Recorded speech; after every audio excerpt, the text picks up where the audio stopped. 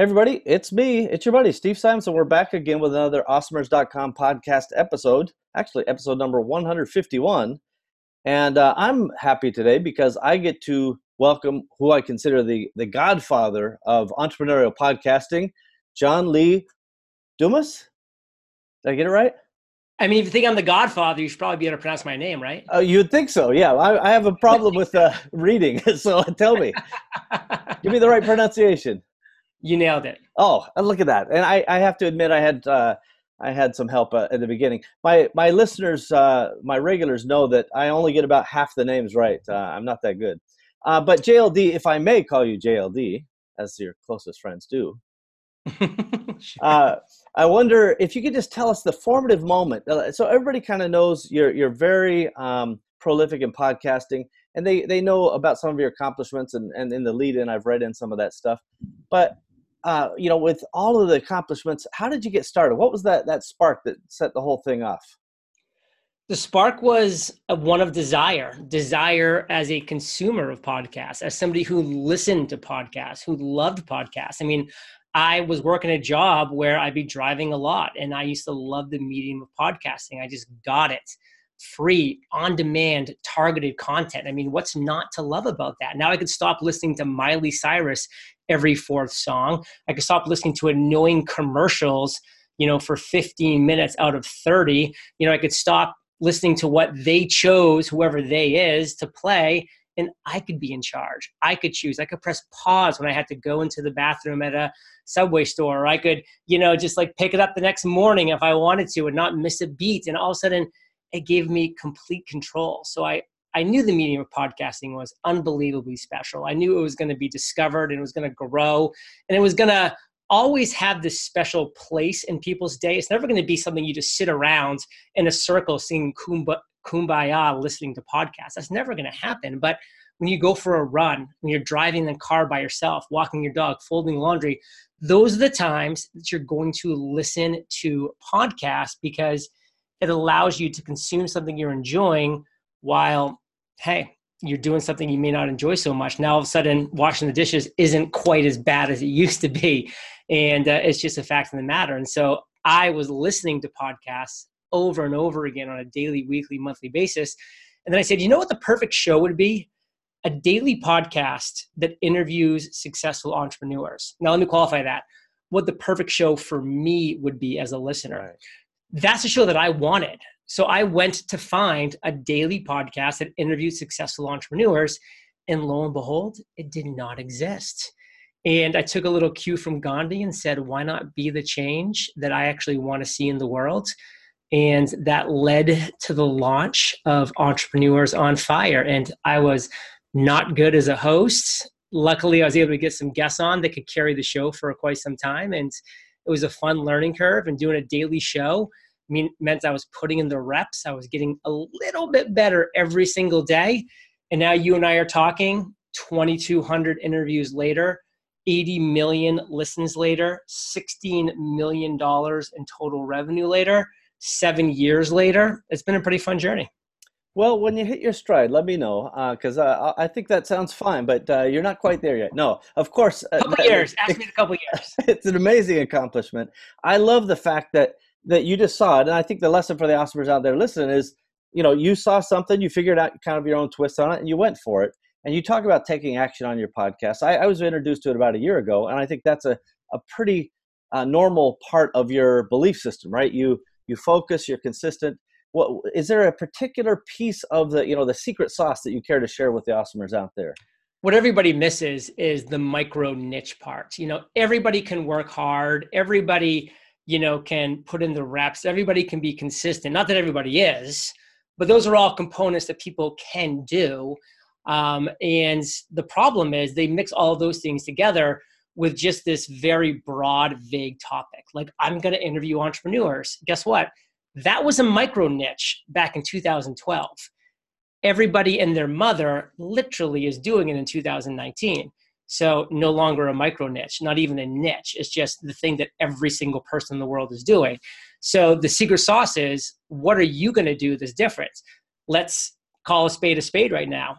You're basically asking me the exact same questions that I get asked on almost every single interview. How is this different than any other interview that I've ever done? Well, the answer is your audience. Your audience may never have heard of me. Your audience may have no idea who I am, and you know that. And if you've done your work and you've micro niched down into a special place where you have a very core specific audience and you know how to serve them, then you're doing right by them. And so that's where you're going to win, is when you're all those things we mentioned at the beginning, but you also are standing for something, where you're also niching down into a void that's not being properly served. Nobody was serving daily interviews with successful entrepreneurs. So guess what?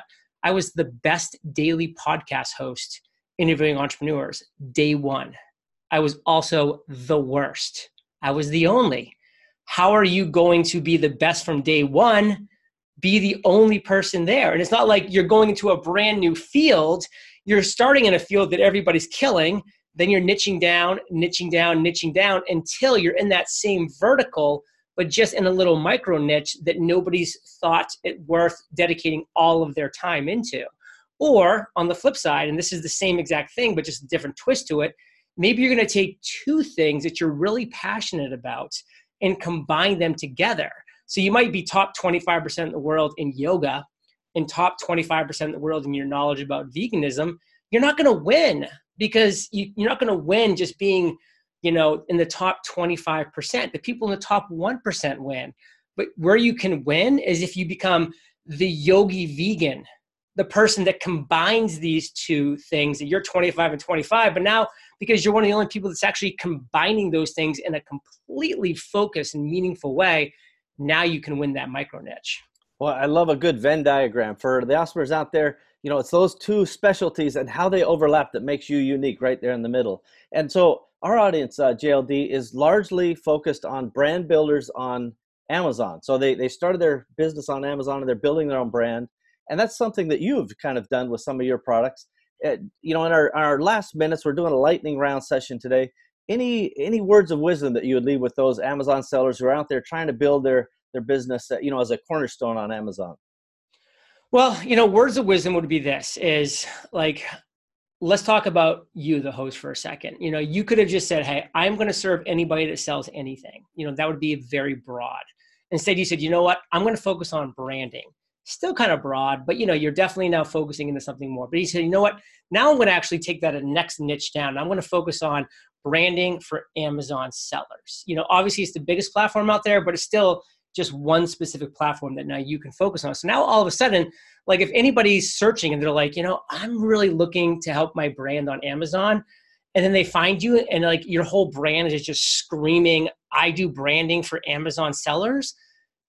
How are you not going to win over just a branding company or over just a marketing company? Like that's a perfect example of why niching down wins, period, end of story.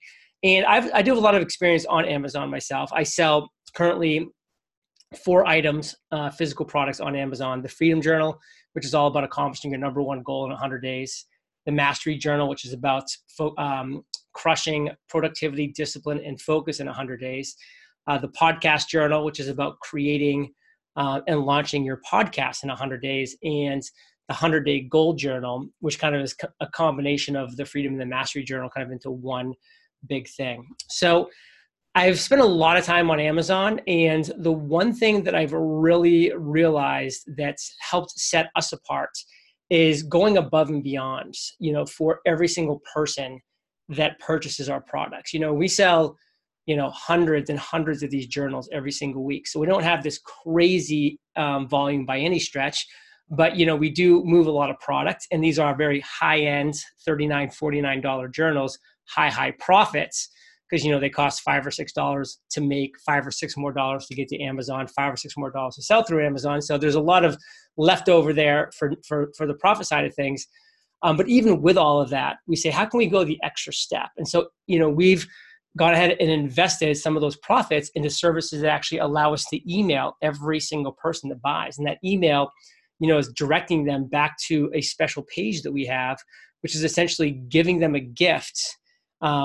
And that gift is like just expanding upon the journal, like for instance, a calendar to go along with the journal. So it's a very complementary gift that makes sense. And when they then receive that gift and then they share about it, it's then that third level. Now they got the email, they've got the gift, or they filled the form for the gift. Now they've got the gift.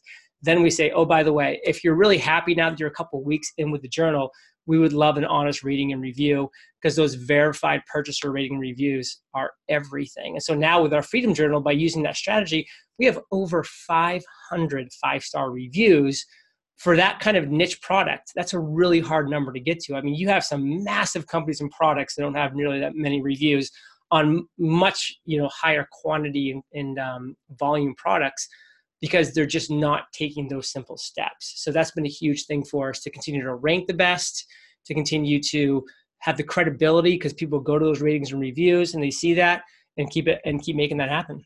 I love it. Well, listen, Awesomers, to kind of summarize that, I love the old school, hey, what if you serve the customer right? What if you did something that engenders trust and credibility and the long-term relationship? And then if you do that over and over, it builds a really good brand. And I know that you have that. All the Awesomers out there, make sure that you go listen to the Entrepreneurs on Fire podcast. It's been around forever. And I still am, 1,500 episodes from nearing, I probably listened to, hundreds, but not thousands. So I've got a long ways to go. Thank you again for joining me, JLD. I really appreciate your time. It was a blast. Thanks for having me on. Absolutely. See you guys.